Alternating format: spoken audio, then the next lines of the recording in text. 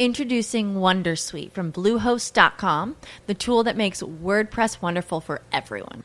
Website creation is hard, but now with Bluehost, you can answer a few simple questions about your business and goals, and the Wondersuite tools will automatically lay out your WordPress website or store in minutes. Seriously. From there, you can customize your design, pick your brand colors, and add blocks. No custom theme or coding required. You'll get content suggestions that you can keep or revise, and with Yoast SEO built in, we automatically help you get found in search engines. From step-by-step guidance to suggested plugins to an AI-powered help bot, our built-in tools make WordPress wonderful for everyone. Maybe that's why Bluehost has been recommended by WordPress.org since 2005. Whether you're a beginner or a pro, you can join over 2 million Bluehost users. Go to bluehost.com/wondersuite. That's bluehost.com/wondersuite.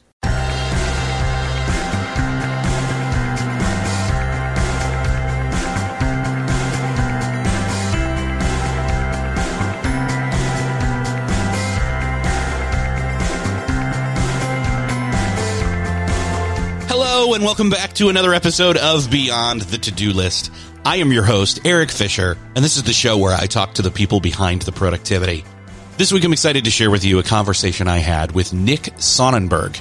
He's an Entrepreneur Inc. columnist, a guest lecturer at Columbia University, and the author of the new book, Come Up for Air: How Teams Can Leverage Systems and Tools to Stop Drowning in Work. He's also the CEO of Leverage, a leading operational efficiency consultancy that helps companies implement his CPR business efficiency framework. So you can guess that in this conversation, we're talking about his book, and we're talking about efficiency, and we're talking about teams. In this conversation, we talk about identifying roadblocks and speed bumps in communication, in efficiency, in execution when it comes to teams. And if you've ever been part of a team and had any of those things happen, which essentially if you've been in a team, you've had those things happen, then you know it's not easy to overcome, especially in a remote workplace. But if you're part of a team and you have identified those problems, then this conversation and this book are for you. So I'll just get out of the way and say, enjoy this conversation with Nick Sonnenburg. Well, this week, it is my privilege to welcome to the show Nick Sonnenburg. Nick, welcome to Beyond the To-Do List. Thanks for having me. So I'm really interested in this book, this brand new book that you've got called Come Up for Air: How Teams Can Leverage Systems and Tools, and here's the key, to stop drowning in work. Because I feel like everybody feels that right now, and they may have systems and tools existing, but they may be misusing them or feel like they're covered enough in them. For me, I know personally, you felt like you couldn't come out with the book until you actually yourself came up for air. So talk a little bit about what was the genesis / process of this book coming out? Because I think probably a little bit of your struggle / superhero origin story for the book. Oh, thank you. Well, look, I don't want to ever be that type of person where it's do as I say, not as I do. I really want to walk the talk. And I started writing this book 4 years ago, and it was in decent shape even a couple years ago. But we kept getting smarter with best practices. Things were changing pretty rapidly still. So my goal for this book is to really be the employee manual that you never got, and to lay the foundation for, decades to come for how teams and organizations can be productive. And I really wanted to kind of really perfect a framework, or almost like a law. I feel like what we ended up getting to is something that's indisputable, and it's going to hold the test of time. And regardless of what happens with technologies, I think that we really cracked the code for how to think about teams being productive. Now, I started writing the book 4 years ago because, as you alluded to, firsthand, I know what it's like to drown in work. My company, now we do operational efficiency training and consulting, but we didn't start doing that. We started off doing tasks and projects. We were a freelancer marketplace, and we grew very quickly. And even as a freelancer marketplace, we were still always in the business. I was always passionate about giving people back time. I feel like time is the most valuable asset that we have. And it's not just about saving time, it's about optimizing time. At the beginning, we were delivering that via freelancer marketplace, and we were doing tasks and projects for people. And we grew really quickly. In the first year, we grew to about 150 people on the team, 7 figures in revenue. And, that impresses some people. What people don't realize is under the hood, there was a lot of problems. And we didn't have the foundation or the operational efficiency foundation to support the kind of rapid growth that we had experienced. Behind the scenes, we were $750,000 in debt, losing $500,000 a year. And our org chart was just me and my now ex-business partner. But the two of us, he was the head of people. I was the head of non-people. And that's how we split up the company. So one day we're having coffee and we're working together, and he taps me on the shoulder and he says, he's out, not in 2 weeks, not in 2 days. He's out in 2 minutes. And at that point, we had all these issues under the hood. We had superficial, external looking success with a lot of problems under the hood. So when he taps me on the shoulder, I go white and I'm thinking to myself, my God, this is not going to work. Literally, when I tell you no one knew who I was, 5 out of 150 people on the team knew who I was, and maybe 2 clients. So within 3 months, all hell breaks loose and we lose 40% of revenue in a 3-month period. Before I know it, I'm cashing out a 401k. My dad's taking a second mortgage on his house to loan us money for payroll. Bank accounts are getting frozen. It was pretty bad. And I had to decide, do I want to bankrupt the company, which most people thought I should, or do I stick it out and try to turn this around? And 2 things kind of went through my head. One, I didn't want to screw people out of all the credits that they had pre-purchased. We had $750,000 in services that we owed, and I knew a lot of these people. And 2, I was confident that I would be able to turn it around, and I could see where we were tripping up.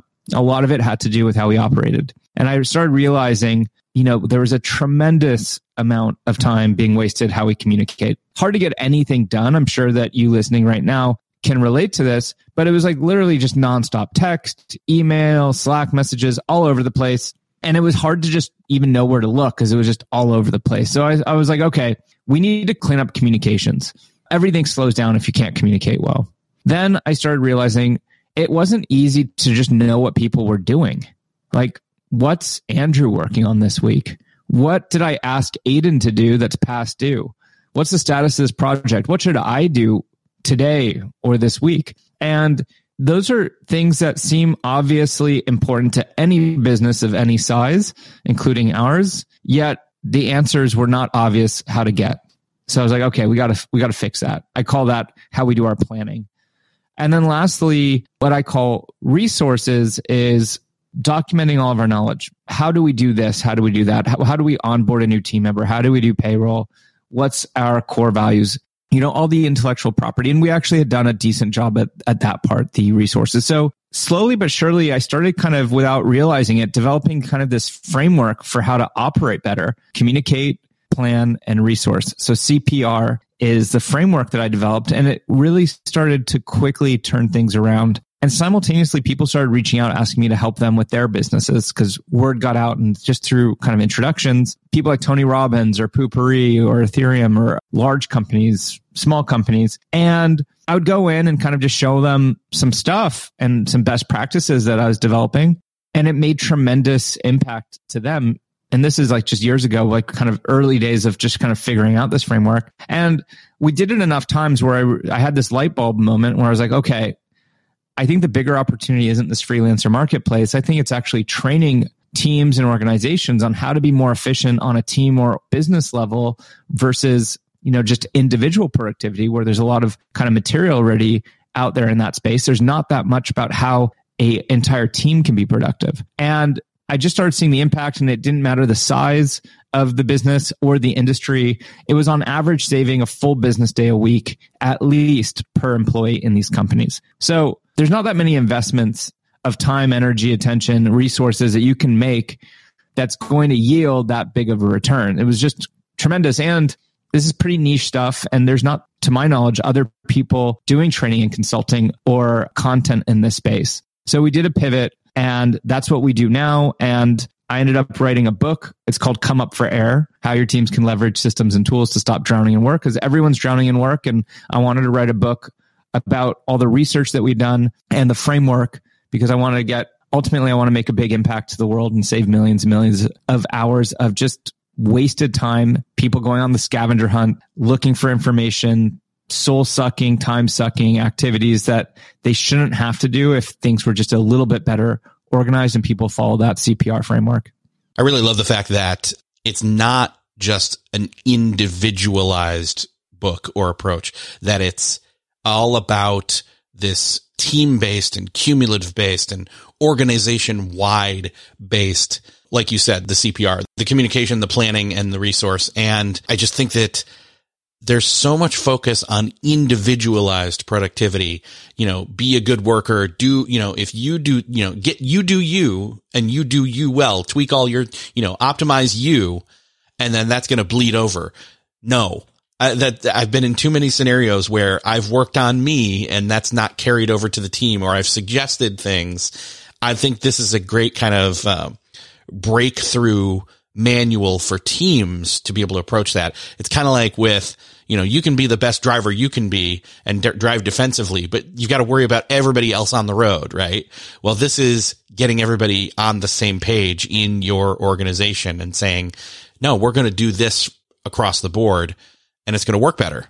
Don't get me wrong. It's good for everyone to know the basics of, just strategies to be as an individual productive, and there's a lot of books and podcasts and literature out on this topic. You have batching and time boxing and, morning routines. And there's a lot of people talking about these types of things, and it's good stuff. So don't get me wrong, but individual productivity is necessary, but not sufficient for a team to be productive. It requires collaboration, coordination. Sometimes as an individual, you have to sacrifice your own productivity for the greater good of the team. And it's just a much more complex problem to solve, which is what intellectually stimulates me so much to be in this space. An example I like to use is actually from sports. If you remember back to 2004, the U.S. men's Olympic basketball team had a bunch of superstars on it that you would argue were productive basketball players. You had LeBron James, Carmelo Anthony, Tim Duncan. Larry Brown was the coach, the only coach to win an NCAA and an NBA championship. But they start training just like a month before together as a team. They were all in good shape individually, but they didn't know how to work together as a team. They started like a month before. And what ends up happening, you throw all these individual high output, high productive people together on a team that doesn't know how to work well together. And they get blown out in game one by Puerto Rico, and they end up with a bronze medal in the Olympics. It was like the biggest disappointment in U.S. men's Olympic basketball history. And it really just goes to highlight that it's not enough. Of course, you want to have individually productive, high output people, but that's not enough to win the game. No, definitely not. And I think one of the other key pieces that I find really interesting when it comes to the book is you're talking about efficiency. And I think a lot of times that word, at least recently, has gotten kind of a bad rap when it comes to productivity. People are talking about, no, it's less about efficiency. It's more about effectiveness. And I'm like, yeah, but let's not throw out the baby with the bathwater. Efficiency. Well, and I want to get your opinion / definition of efficiency. For me, efficiency is doing, kind of the work smarter, not harder. It's cutting out the fat. But that none of that really encapsulates the true meaning of it. I think it's why spend, 5 minutes on something when it could take one if you retool the workflow.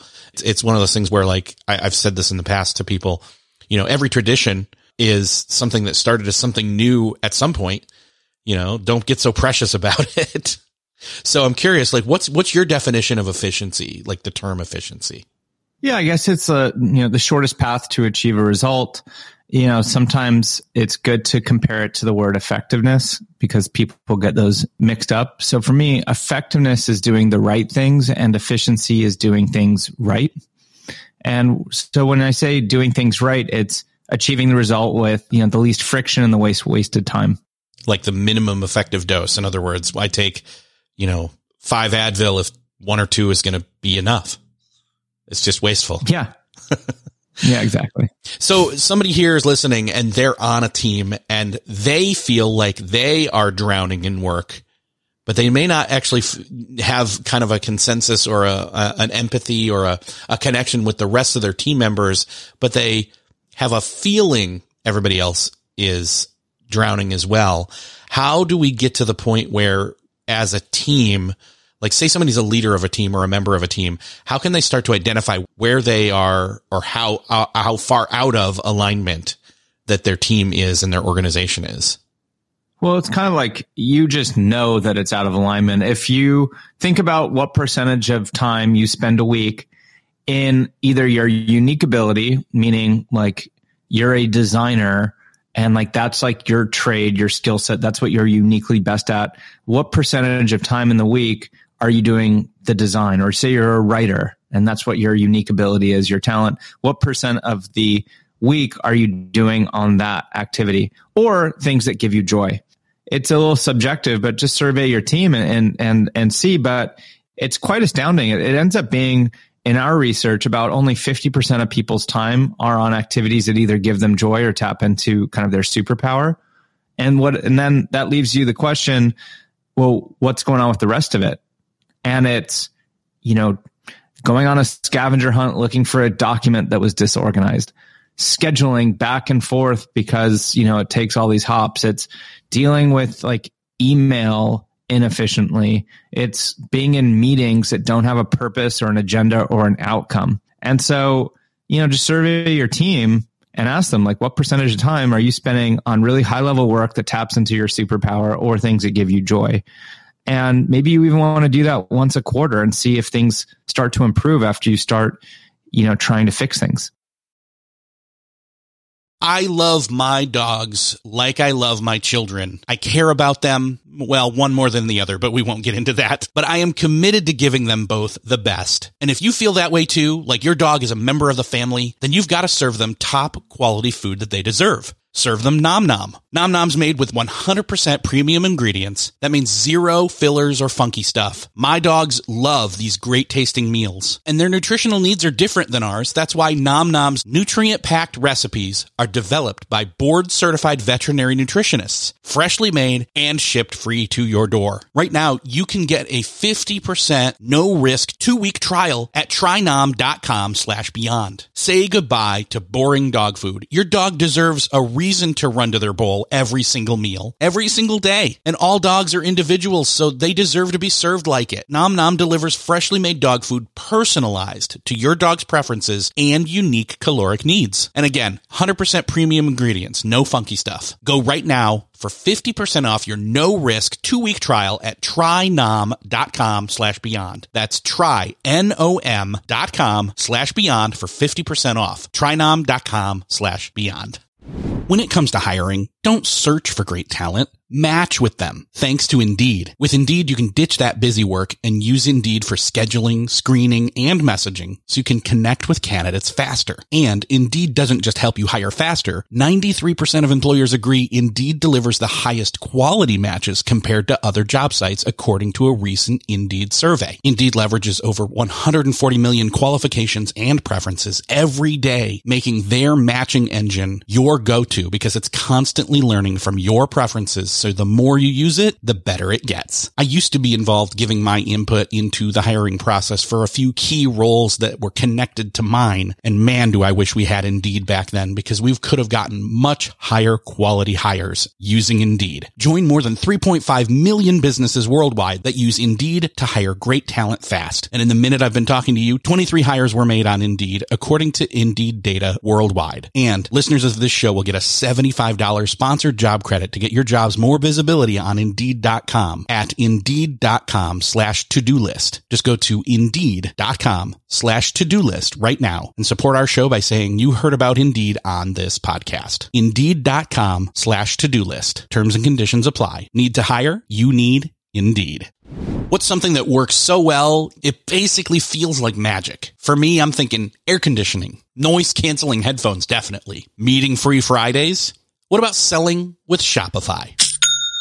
Shopify is the global commerce platform that helps you sell at every stage of your business. From the launch your own shop stage to the first real store stage, you don't have to just sell your own stuff anymore. With Shopify Collective, you can curate products to sell from brands you love and give your customers more variety and your business more sales. Shopify is your no excuses business partner. Sell without needing to code or design. Just bring your best ideas and Shopify will help you open up shop. Shopify also helps you turn browsers into buyers with the internet's best converting checkout, 36% better on average compared to other leading commerce platforms, and sell more with less effort thanks to Shopify Magic, your AI-powered all-star. Sign up for a $1 per month trial period at shopify.com/beyond. Again, go to shopify.com/beyond now to grow your business no matter what stage you're in. Shopify.com/beyond. You've got it broken down into the CPR framework, starting with the C and communication. I think it all starts there because there's so much inefficiency in terms of internal and let alone external communication. I'm going to stick with internal for a second and just, you were almost talking about it earlier and I put a pin in it mentally that I think we've all been in workplace scenarios where you get a phone call, you get a text, you get a Facebook message, you get an email, you get a voicemail or a Slack message, and you've got all these different tools, but there's no hierarchy of, like I may have my assumption that like Slack notifications are turned off at a certain time of the day.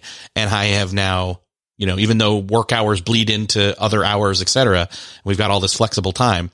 Maybe if I put a boundary up on Slack and I say, okay, notifications are off at 5 or 6, I'm not going to see anything.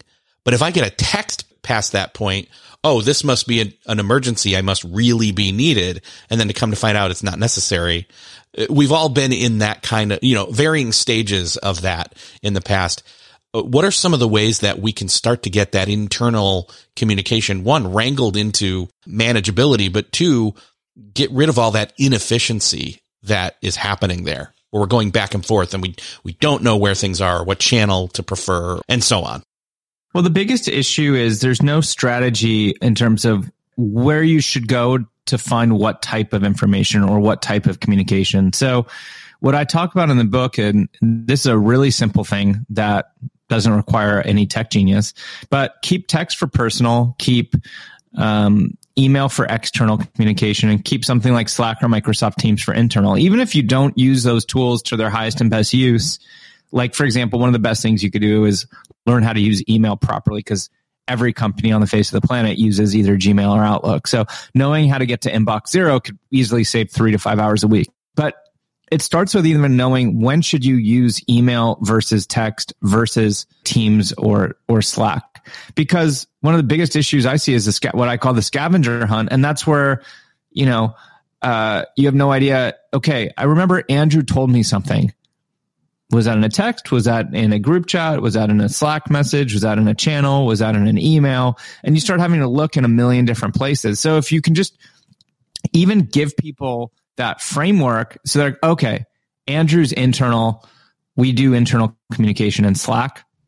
At least you're starting to like make it a little bit easier to know where to look. Obviously, you want to know how to use Slack properly, but also aside from just the time savings of knowing where to look, you also allow people to be able to shut off, like text is for personal. Of course, if the house, the building's burning down, do whatever it takes. But for the most part, I try to respect my team's boundaries, and I'm not texting them. I'm putting it in Slack. And if it's not urgent, I'm not even putting it into Slack.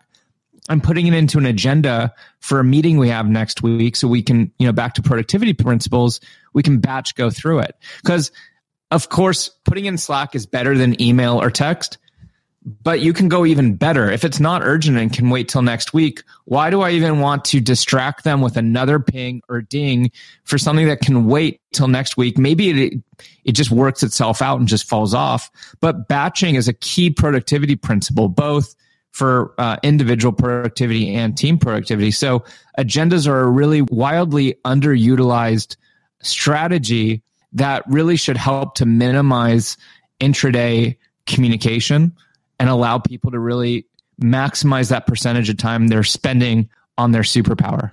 I think a lot of people are getting their eyes opened right now by you talking about the agenda, because that just makes natural sense to park something where it needs to go. No communications necessary if somebody's being proactive and looking at agenda ahead of time because they are preparing for that.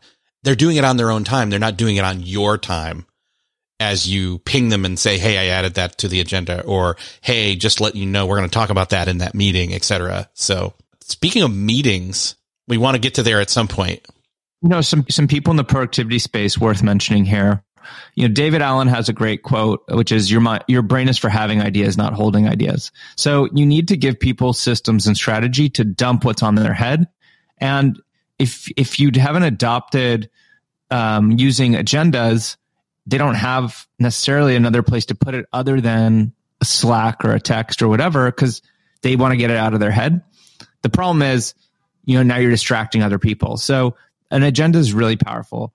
Cal Newport wrote a book called Deep Work. And in that book, he talks about how if you're in a flow state and you get taken out of a flow state, it's like 15 minutes to get back in. So if you're constantly getting pinged and dinged in these tools, it's really hard to really get in that rhythm of doing some really deep, meaningful work.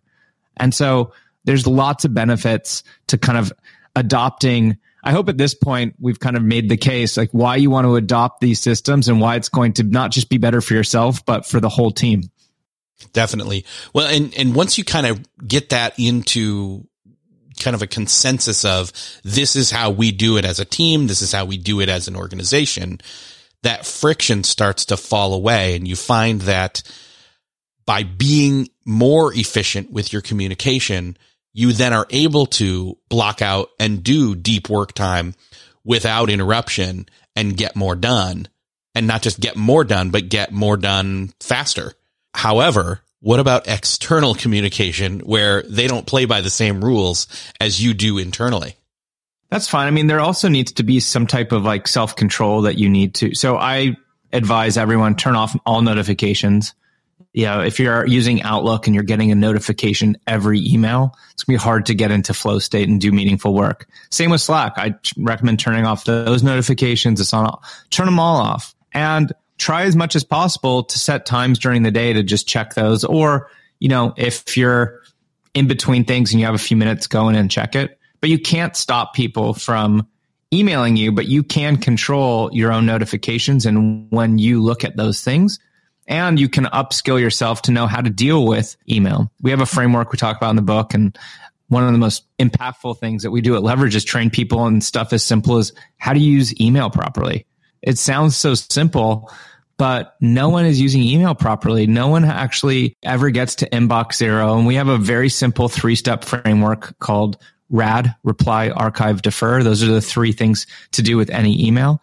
And you don't need to have a million folders. There's just a few settings, a few mindset things, snoozing people aren't adopting where you can have an email disappear and reappear later. So you just need to know how to deal with email and you need to, have the right settings and willpower to not just be checking it. And if you're a team leader or an executive listening, you need to change the culture where you don't expect people to respond to you in 5 minutes, because if that's the expectation, it's going to be really hard to get high quality work out of your team. So of course, if everything's urgent, nothing is urgent. So, for the most part, things don't need to be responded to in 5 minutes. They can wait. Yeah. That's one of the things where you've got that expectation, that misguided expectation of almost treating email as Slack messages where you want an instant reply or within the 5 to 10 minute reply. But to require that means they've got to be sitting there with the inbox open or have those notifications on, which you are suggesting we should turn off. And I totally agree. By having that trained kind of instant reaction, jump at any moment because I may walk by your cubicle digitally kind of mentality, no one can get into any kind of focused work mode whatsoever. Exactly. And obviously that this carries over to external, it's that expectation. But are there any kind of, there's one thing where it's like, okay, we're internal face communication and this is how we make that happen. It's another, and it's going to vary by role, obviously, because some people, work directly with customers, others don't, but maybe they receive pitches or, collaboration, proposals, things like that. Do you have any kind of tweaks to take it beyond just the internal to the external? I would start with internal, to be honest. You have much more control over what you tell your team to do than you do have control over the external. But honestly, just take control of your team and learn how to use email. And that's going to get you probably, 90% of the way there. Once that's all cleaned up, and there's still some loose ends with the clients, you shoot me an email and we'll talk about it. Those will be much more easy to identify if all of that other just sludge of time suck is cleared out. Depending on the type of business, like there's a whole bunch of different scenarios. For example, if people like need to create support tickets rather than writing emails in, there's things like Zendesk or HubSpot, like where people could, submit a ticket request. You could utilize things like forms where you could have like a public facing form and you could have people fill out the form so you could structure the data of what you want to get versus having kind of unstructured free form emails that can't then auto be routed to people. So there's a whole bunch of nuance when you start talking external, but everyone's got plenty of work to do on the internal that you have full control over. So, start there. Yeah. And there's no like one size fits all. It's all, again, based on what you said, it's based on business, based on what type of business, based on, expectations, et cetera. I think one of the other things though, that, it bleeds over into one email. There's this popular, phrase, man, this meeting could have been an email. Well, if we're doing email well, maybe that's possible. And you alluded to a little earlier when we talked about, creating an agenda and parking things on an agenda. How do email and agenda planning carry over into having maybe fewer meetings or shorter meetings, but especially more efficient meetings? Oh, I don't know about email, but like agendas, definitely it forces you to stay on track and not, show up and it's like, hey, what do we need to accomplish? But every meeting has a huge cost. Like I think it was over $30 billion. I read an article. There's like over $30 billion last year in the US alone wasted in inefficient meetings. And so when you think about, what are meetings costing? Every person, even if they're full time, there's some implied hourly rate. Their time, you're paying for their time, right? And if you don't know if you don't know their hourly rate, just divide like by roughly 2,000. That's how many hours each person on average works a year. So $100,000 a year person is $50 an hour. So you have 3 of them on a call for an hour. That's a $150 call. It's pretty straightforward, right? So the things that you could be doing to reduce that cost is reduce the number of people on the call, reduce the frequency. Sometimes you have weekly meetings. It could be biweekly or monthly. Sometimes you don't even need the meeting at all. It could be done all asynchronously. But, the last thing you could do is reduce the length of the meeting. And you could use tools like Loom and you could have people pre-recording messages, sending it to you. Because anytime on a meeting, someone's just talking at you and you're just sitting there and you're not saying anything and someone's just sharing their screen to share the podcast numbers for last month. That doesn't need to be eating live, very valuable time. That part of the meeting could have been pre-recorded. The length of that meeting could have been shortened.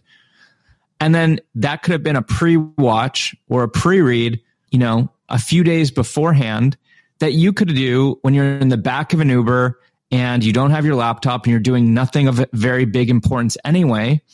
And now you've just freed up really valuable calendar time.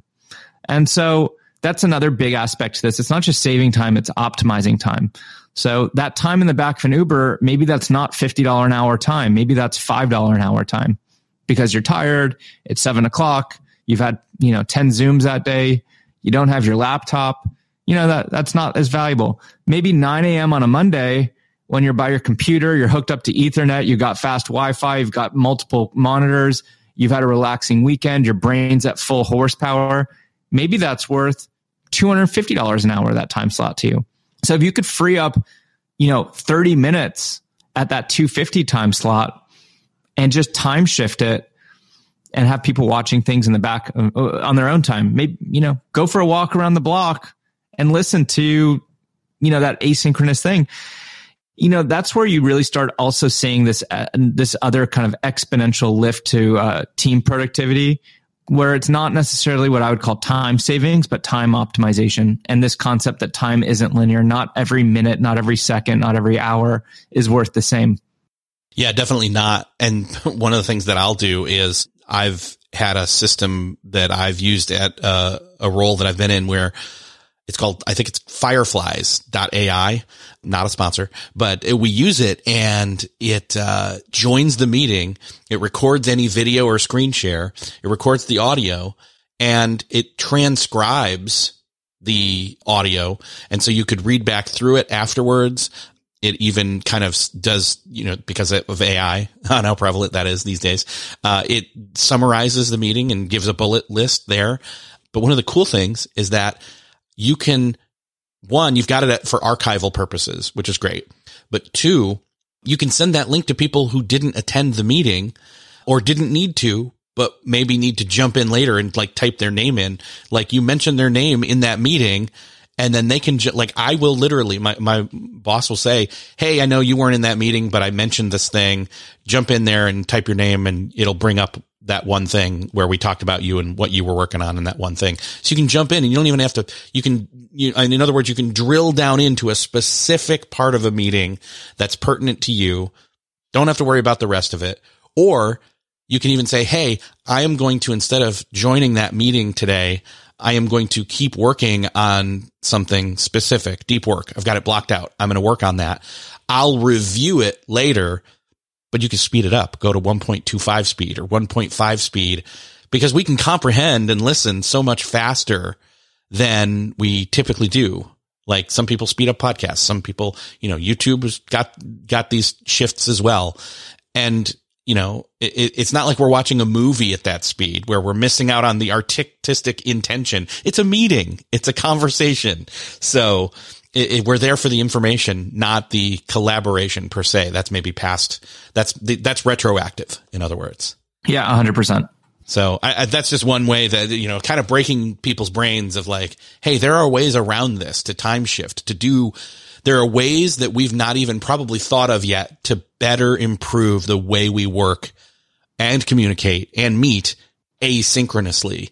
And that's one of the ones that's currently kind of, I'm still diving and digging into that tool and figuring out how to best use it for myself, let alone how we use it best as a team. So speaking of meetings here, what are some other ways in terms of prepping for them, time during, even post, that kind of work in the same ways that the RAD system does with email? Well, you want to have an agenda. You want to be, like I said before, thinking about, does this need to be live? Does it require live collaboration, or could we use a tool like Loom? You want to document decisions that are part of CPR's resources. So you want to have a digital knowledge base, a company wiki, where it's easy to find kind of the official stuff, right? And it doesn't replace Google Drive or Dropbox. You'll just link to things, but you want a well-organized employee handbook. So, something you might want to think about too is key decisions that are made. You want to log that somewhere so it doesn't get lost or forgotten. In a meeting, there's oftentimes action items. It's like, hey, Nick, do this by next week.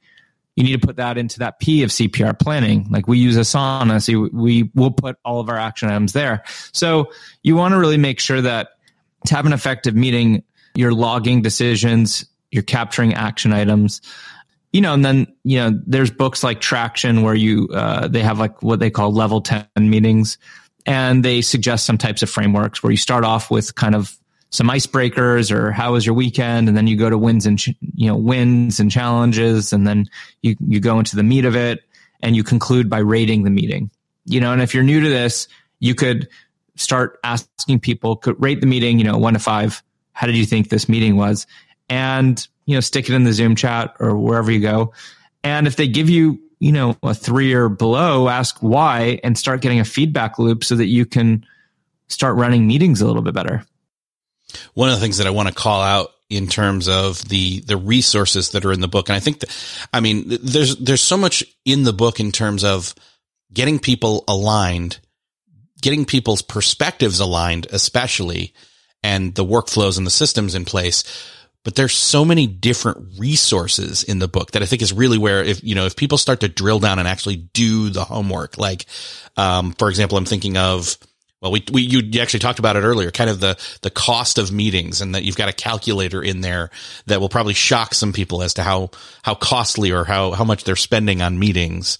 Feel free to throw out some of the other ones. I know you've got obviously the Inbox Zero, the videos and trainings in there, a bunch of different calculators and do's and don'ts. The book took 4 years. HarperCollins was our publisher, and it's 320 pages, as you saw, because you've read the book. it's not fluffy. It's not one of these books where it's like one concept and then we throw 100 stories around one concept, and it could have been 2 pages. Instead, it's, 320. HarperCollins didn't want me going any longer than 320. And, being an efficiency geek, that it probably would have been 1,400 pages had I not been an efficiency geek. So what we did to supplement a lot of the material, and you're, speaking about quizzes and additional, we stuck it up on a website at comeupforair.com. And often, throughout the book, we're like, if you want to go deeper, if you want to see this calculator, if you want further training, we built a bunch of free resources. Just go to comeupforair.com. So I'd encourage everyone listening, not just to get the book, but also go to that website and check out these calculators and resources that we've put up on there. Honestly, I think this is kind of a game-changing book. I would honestly almost not even call it a book. I would call it the modern manual for teams. And I mean, again, I'm trying to brainstorm and workshop a new subtitle out of the air. But for me, it's less of a book and it's more of a manual of how to get everybody on the same page and get everybody leveled up together. It's great to hear you say that. When I was pitching HarperCollins on this, I said, I want this to be the employee manual, keyword manual, that you never got. And I want in 10 years, 20 years, 30 years, I still want this to be the reference guide that is like required reading for every employee that gets hired, just so that everyone's speaking the same language and everyone's on the same page with how they work. Yeah. I want this to be required, and like almost if you don't read it, you're at a disadvantage to your competitors that are reading it. Well, I think that's definitely true. Unfortunately, we did in early January, like first, second week, we did like top productivity books for 2023. And I hadn't yet gone through this. This would have been in the mix for sure. Like this is like definitely top, 5-10 recommendations for, especially because it fits a certain niche so well. Like again, there's so much out there in terms of, this book's for you for this productivity problem. But they're all individually based. This is one of the few that are out there that really deals with getting productive as a team, as a group, as an organization. Maybe you need to revise your list. Well, I can definitely do that because I've got it all listed out on a list on my Amazon, so people can quickly access it. So actually, I think I already placed it in there afterwards.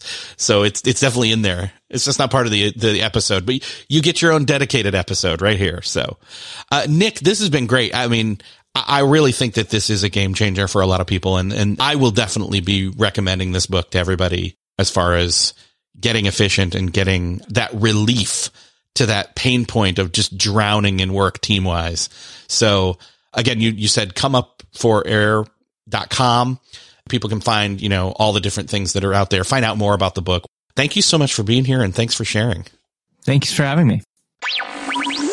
Well, that's another podcast crossed off your listening to-do list. I hope that you enjoyed this conversation with Nick Sonnenburg as much as I did. This book is definitely something that, if you're in charge of a team or if you're part of a team, it's definitely something to pick up. Identifying what is holding your team back in terms of efficiency and communication and workflow and systems and tools. It can be a game changer when you get at least even just one person to move a little bit better or faster or communicate clearer. And imagine the compounding effect of having multiple people or your whole team aligning better with these systems and tools and best practices. So if you're part of a team and you need to get your whole team on board, why don't you forward this conversation to your team, the head of your team or other members of the team, so they can soak in this information and have a dialogue about it. See how that helps your team. Hit that share button in your podcast player app of choice or share this on social. You can also do it from the show notes over at beyondthetodolist.com. And again, thank you so much for doing me that favor and your team that favor of sharing this with them. Thanks again for listening, and I will see you next episode.